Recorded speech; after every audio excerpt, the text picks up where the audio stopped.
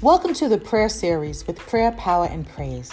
During these anointed and Holy Ghost-filled segments, I will be sharing weekly prayer sessions with great intercessors who believe in the very power of praise, prayer, and worship.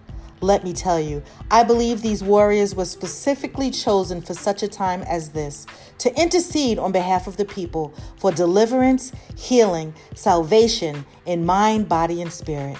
Galatians 6:9 reminds us, and let us not be weary in well-doing, for in due season we shall reap if we faint not.